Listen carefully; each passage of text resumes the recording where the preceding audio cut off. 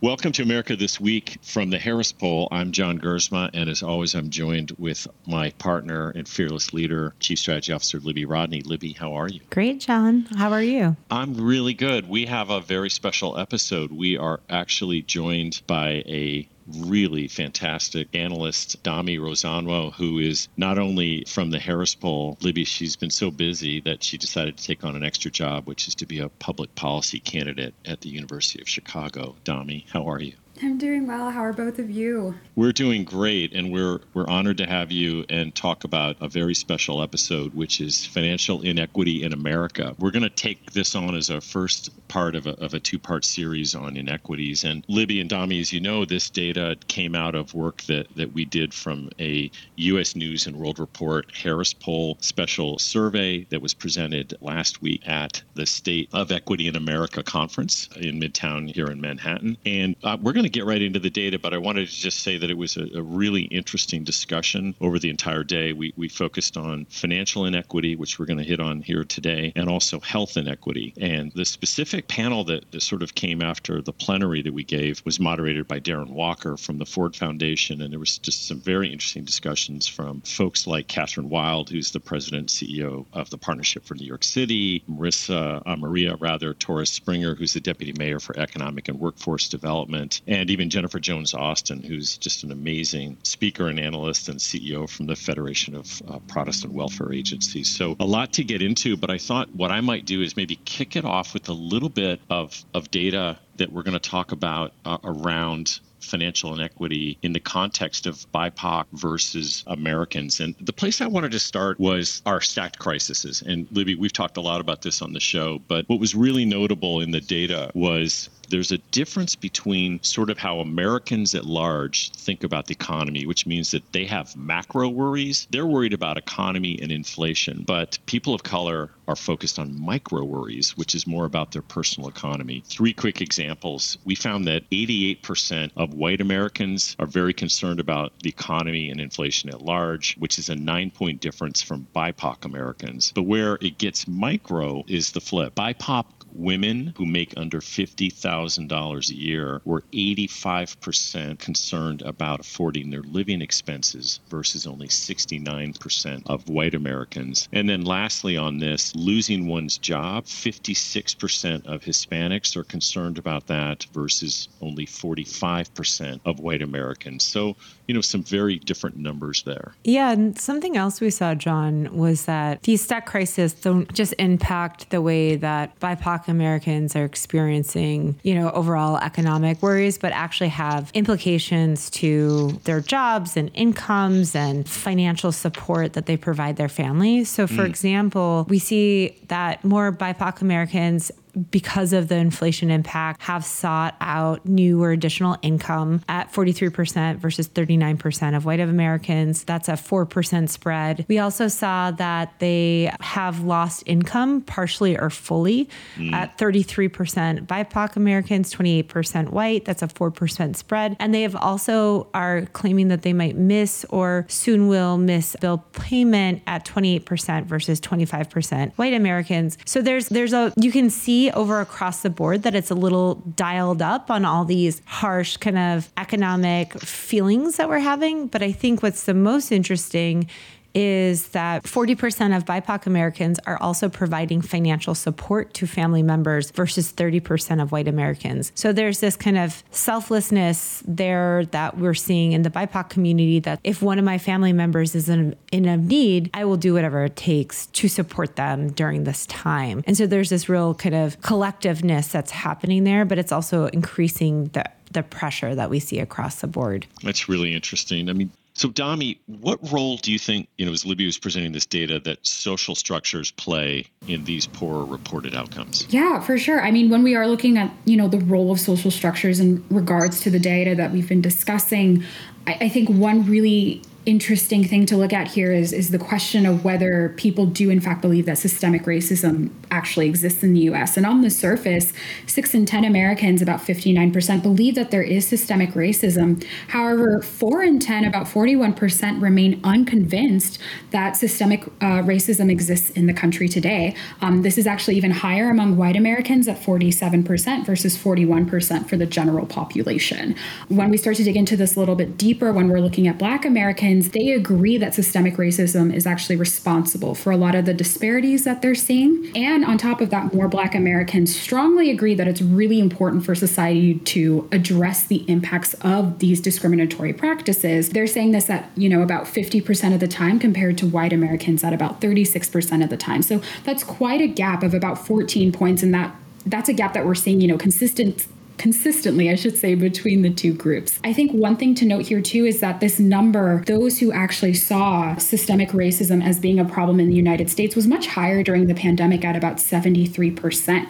And so it kind of begs the question of, why is that number so much lower now? And I think one really good hypothesis for this is that, when we're leaving things to the public consciousness to kind of figure out what is being a priority, if it's not being mentioned as much in the news, if it's not, sort of front of mind or being talked about in the media the way it was during a lot of the protests that we saw during 2020, during the height of the pandemic, consumer mindsets, consumer attention spans have become a little bit shorter and have become a little bit more limited. And so when things aren't, as frequently discussed, there is this tendency to think that things have been kind of resolved. And that might be what's going on here in terms of how this number has fluctuated over time and why we're seeing that disparity between people of color and white Americans. But curious as to what your thoughts might be on this as well. I think that's really interesting. And it was also interesting of note that you had 53% white Americans believing that systemic racism exists. Dami, only 36% feel it's important to address. And so again, you see that sort of malaise, whether that's that point about like this problem is solved, we don't need to do anything about it. But that's like 17 points, guys. That's a difference in sort of you accepting something and acting on it. And then the other interesting thing I think about this research is that yet 72% of Gen Z believe there's systematic racism in America. And versus 48% of boomers. So there's also a generational awakening of what is society going to look like in the future and what are the demands of younger generations of figuring out these systematic inequalities that are inherent at the system-based level. That's a great point. And Libby, let's go a little bit deeper on that because I know you study a lot on investing, but you've got some interesting takes on this too. Yeah, so these inequities extend to investing. I mean, if you look at just financial inequality as a whole, there's a reason that there's historical reason that there's a lot of financial inequality in this country. And so when you ask Black, Hispanic, and LGBTQ AI Americans, do they feel fairly treated or unfairly treated by banking and loan institutions? They feel, for the most part, unfairly treated by banking and loan institutions. So we see 68% of Black Americans, 66% of Hispanic Americans, and 63% of LGBTQ AI Americans feeling unfairly treated by these institutions, which could be small business loans, which could be student loans, which could be housing loans, mortgages, all of these things that really allow people to build financial stability in their lives. And so in turn, basically what's happened is you see this great interest in an alternative. And that alternative to date has been cryptocurrencies. And whether it will be cryptocurrencies or something else in the future is to be determined. But this idea that Black Americans and Hispanic Americans and LGBTQ Americans, they are investing in cryptocurrencies at greater percentages, 20% gaps over white Americans. See 40% of Black, 46% of Hispanic, and 40% of LGBTQ AI Americans investing in those cryptocurrencies versus just 24% of white Americans. And they feel fairly treated, the word fair is in there, by cryptocurrency markets at a much higher percentages. So where they feel unfairly treated is by the traditional banking system. They have a hope that there's more fairness in the future of these alternative asset platforms. Why do you think that is, both of you, especially given the state of crypto right now with the FTX collapse and others? Those are pretty stark and remarkable numbers. Yeah, I mean, I think to be really fair, I think there's probably going to be some fallout from that collapse. But I think the most important thing to think about is like people are done hitting their head against the wall in the traditional framework. So, and you see this globally, not even just in the US, but globally where people keep hitting their walls where they feel like there's inequalities and loans and funding and debt and predatory policies. They are actively trying to figure out what's next. And they're doing that as groups of people as well. You know, it's not just like they're waiting for someone to figure it out. They're out, Black, Hispanic, LGBTQ people, communities are out creating Web3 wealth enacting opportunities for others to be a part of as well. So I think we're at the beginning of that evolution, but there is definitely an evolution coming because enough people are raising their hands and saying like, no more of this. That's really interesting. And Dami, you also have done a lot of work in the workplace. And I was wondering if you could talk a little bit about that and the data that we found there with Hugh. Absolutely. I mean, we definitely see these kinds of inequities extending into the workplace. We actually ran last year, the Harris poll, and Hugh ran a report looking at diversity and inclusion in the workplace and had some very interesting findings there. When we're looking specifically at BIPOC employees, just 2 in 10 actually believe that their firms are making a really good effort to increase awareness about racial bias, ensure disciplinary action for discrimination and racism, and increase transparency around diversity and equity initiatives as well as accountability. On top of that, we've got about 2/3 of employees that agree that wage gaps and workplace discrimination are still problems in the U.S. workforce. Black Americans are actually more likely to strongly agree that the wage gap is not a problem. And this is pretty high, about 43%, compared to white Americans who say this 32% of the time. So that's an 11-point difference. And then on top of that, you've also got Black Americans who are more likely to strongly disagree that workplace discrimination is not a problem. So 43% versus 27% of white Americans. So an even larger gap of about 16%. When we're just, considering that even further as well, I think it's about 90% of BIPOC employees, nearly 9 in 10 of them, are reporting that their companies haven't invested financially in recruiting or promoting racially diverse employees. And only 1/5 of them are saying that their companies have actually done a really good job about making an effort to speak up on social issues, things related to social impact that affect racial and ethnic minority communities. So there's a lot of work to be done in the workplace as well, especially when we're thinking about things like financial equity, because if the wage gap is a problem, that's also contributing to a lot of the inequities that we're seeing in other places like investing and questions about systemic racism too. Right. Now, that's the view from employees, from BIPOC employees. What are HR directors saying? HR has a surprisingly different perspective. And that was something I thought was a really interesting finding from this study. And especially as we've started to do repeating waves of this, that sort of discrepancy has remained. 80% of HR directors report that their companies actually have implemented D&I initiatives. And when you compare this to the 25% of BIPOC employees who say they aren't aware of them, that's quite the gap. On top of that, 41% of HR directors report that there is documentation on how salaries are determined. So ways for employees to figure out, what my wage is going to be. But nearly 70% of employees of color disagree that exists at their workplace. So there's quite a gap in terms of who knows what knowledge exists and how accessible and transparent that knowledge is. Libby, that's pretty dramatic, right? 2 different views of the problem. Yeah, I think what Dami is saying about accessibility, transparency, and commitment is so interesting because that's what we see in our research over and over. It's like, what is the long-term commitment that you're really going to make? Money talks. What investments are you making? And then what kind of transparency are you offering to the market? And I think, John, we've seen this in kind of our recent research around salary transparency, at least in the New York market, with Gen Z actually being the most skeptical generation of that transparency, just assuming that the companies are going to change the salary range. And so it's also interesting about how do you even validate the transparency to make sure it's coming from a good place? And in this entire discussion that we've been having, I keep thinking back to that 72% number of Gen Z who think there's systematic racism in the system. And then so as an employer, that's your new cohort, right? That's like the new generation you're bringing on. And so it's like, you really have to tackle this in a really significant way. You can't just be hiding kind of and waiting for it to blow over. Things are changing in that way for the workforce. I think it's really interesting. And, one of the things that we also found in this study with U.S. News and World Report was sort of looking at who is sort of sharing responsibility, Libby, to your point, for sort of moving forward on financial equity and for making positive impacts in communities. And one of the things we found, I thought was quite interesting, was that BIPOC, despite all this sort of systemic headwinds and racism, actually has greater trust in the government in making a positive impact for their communities at 53% than business at 47%. But the opposite was true, is inverted with white Americans. They trusted business more at 58% versus the government at 42%.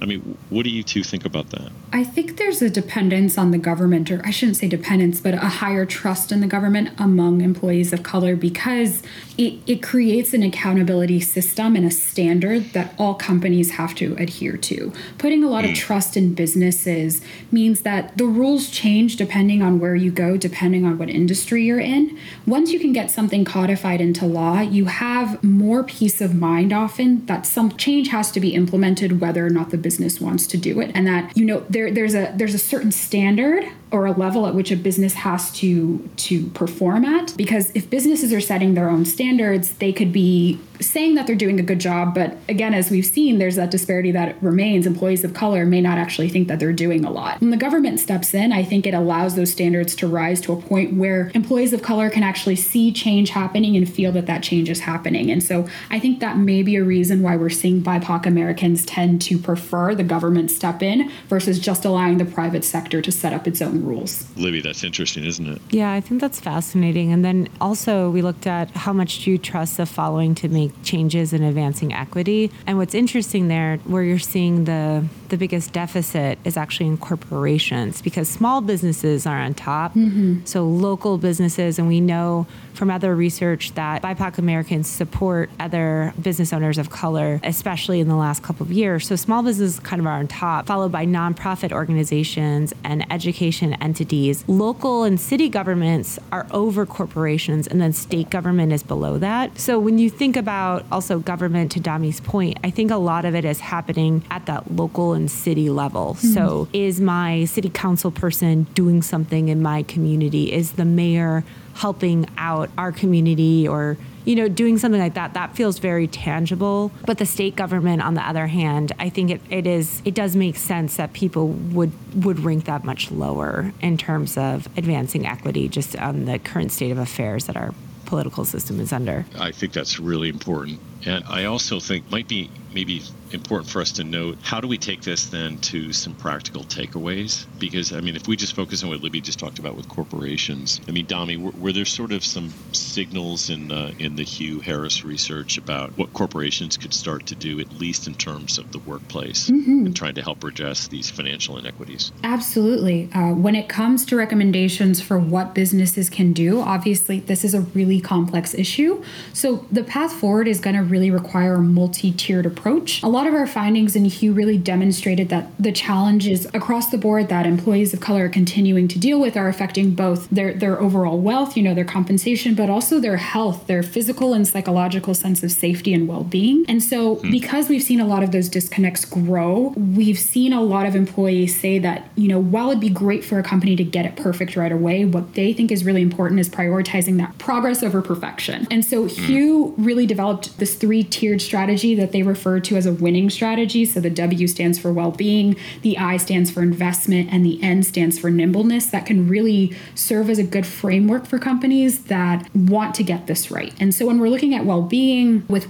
burnout rates climbing and psychological safety remaining a concern, organizations really need to provide resources that are enabling all of their employees to be able to prioritize their own health. And so those resources have to be communicated consistently to really help remove, the stigma around poor mental health, but also help to drive that culture of well-being. And so organizations also need to consider financial well-being as a part of that by instituting and enforcing policies that are driving transparency and pay across job functions as well as job levels to really help ensure that equity in the workplace. When we're thinking about things like investment or, that financial investment by companies, BIPOC employees, when we're thinking about investing in BIPOC employees, I should say, that investment has to be quantitatively measured. It needs to be something that can be tracked, and it needs to be something that's reported at regular periods. Again, that idea of transparency. And so leaders really should be actively seeking out and supporting other organizations that are nurturing talent to really help build those pipelines of diverse talent. Strong networks can really strengthen opportunities for business growth here too. And so investment needs to be in retention, it needs to be in development, it needs to be in promotion, and not just recruitment, which is where we're seeing a lot of the conversation and focus right now. On top of that, within companies, you can also have things like formal career mentors and sponsors that should be a part of that process of ensuring that diversity and that support. And then lastly, when we're looking at nimbleness, policies need to be developed and they need to be dynamic to meet the demands of employees as those demands continue to evolve. And so what's most important here is this idea of feedback. You want to have that ongoing conversation. It shouldn't just be a one-time thing, a one-time town hall where you're getting feedback. It should be an ongoing conversation between employees and HR, between employees and company leadership about what needs to be done to make the workplace an inclusive and supportive place to be. Thank you, Dami.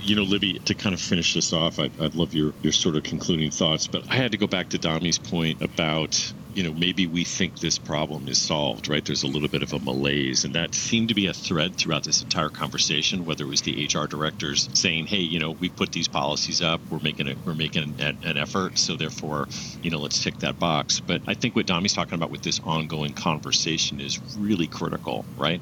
So how are you as a manager keeping these issues top of mind? How are you promoting representation? How are you sort of continuing to sort of push the company forward, even when you have all these distractions right now? Clearly, the worst economy in 40 years or higher inflation levels, rather. Mm-hmm. I mean, Libby, where do you kind of land on this? I thought what was really interesting about what Dami pulled out is you're right. People constantly talk about how do we fill the funnel and how do we recruit better. But what we see across all our workplace trends is that people really want their employers to invest in them, and they want opportunities to upskill and opportunities to be mentored. And so when really thinking about what's the role of the company to be doing that, to be providing more paths and opportunities, it seems like there's a really critical role there. But I absolutely love this Hugh report. I think, Dami, this is the second year it was done or third year? This is the second year. We're actually in the middle of fielding for the third wave right now. So we'll have some good findings for you guys, hopefully before the end of the year. Yeah, it's a fantastic study, and we'll put it in our show notes. But I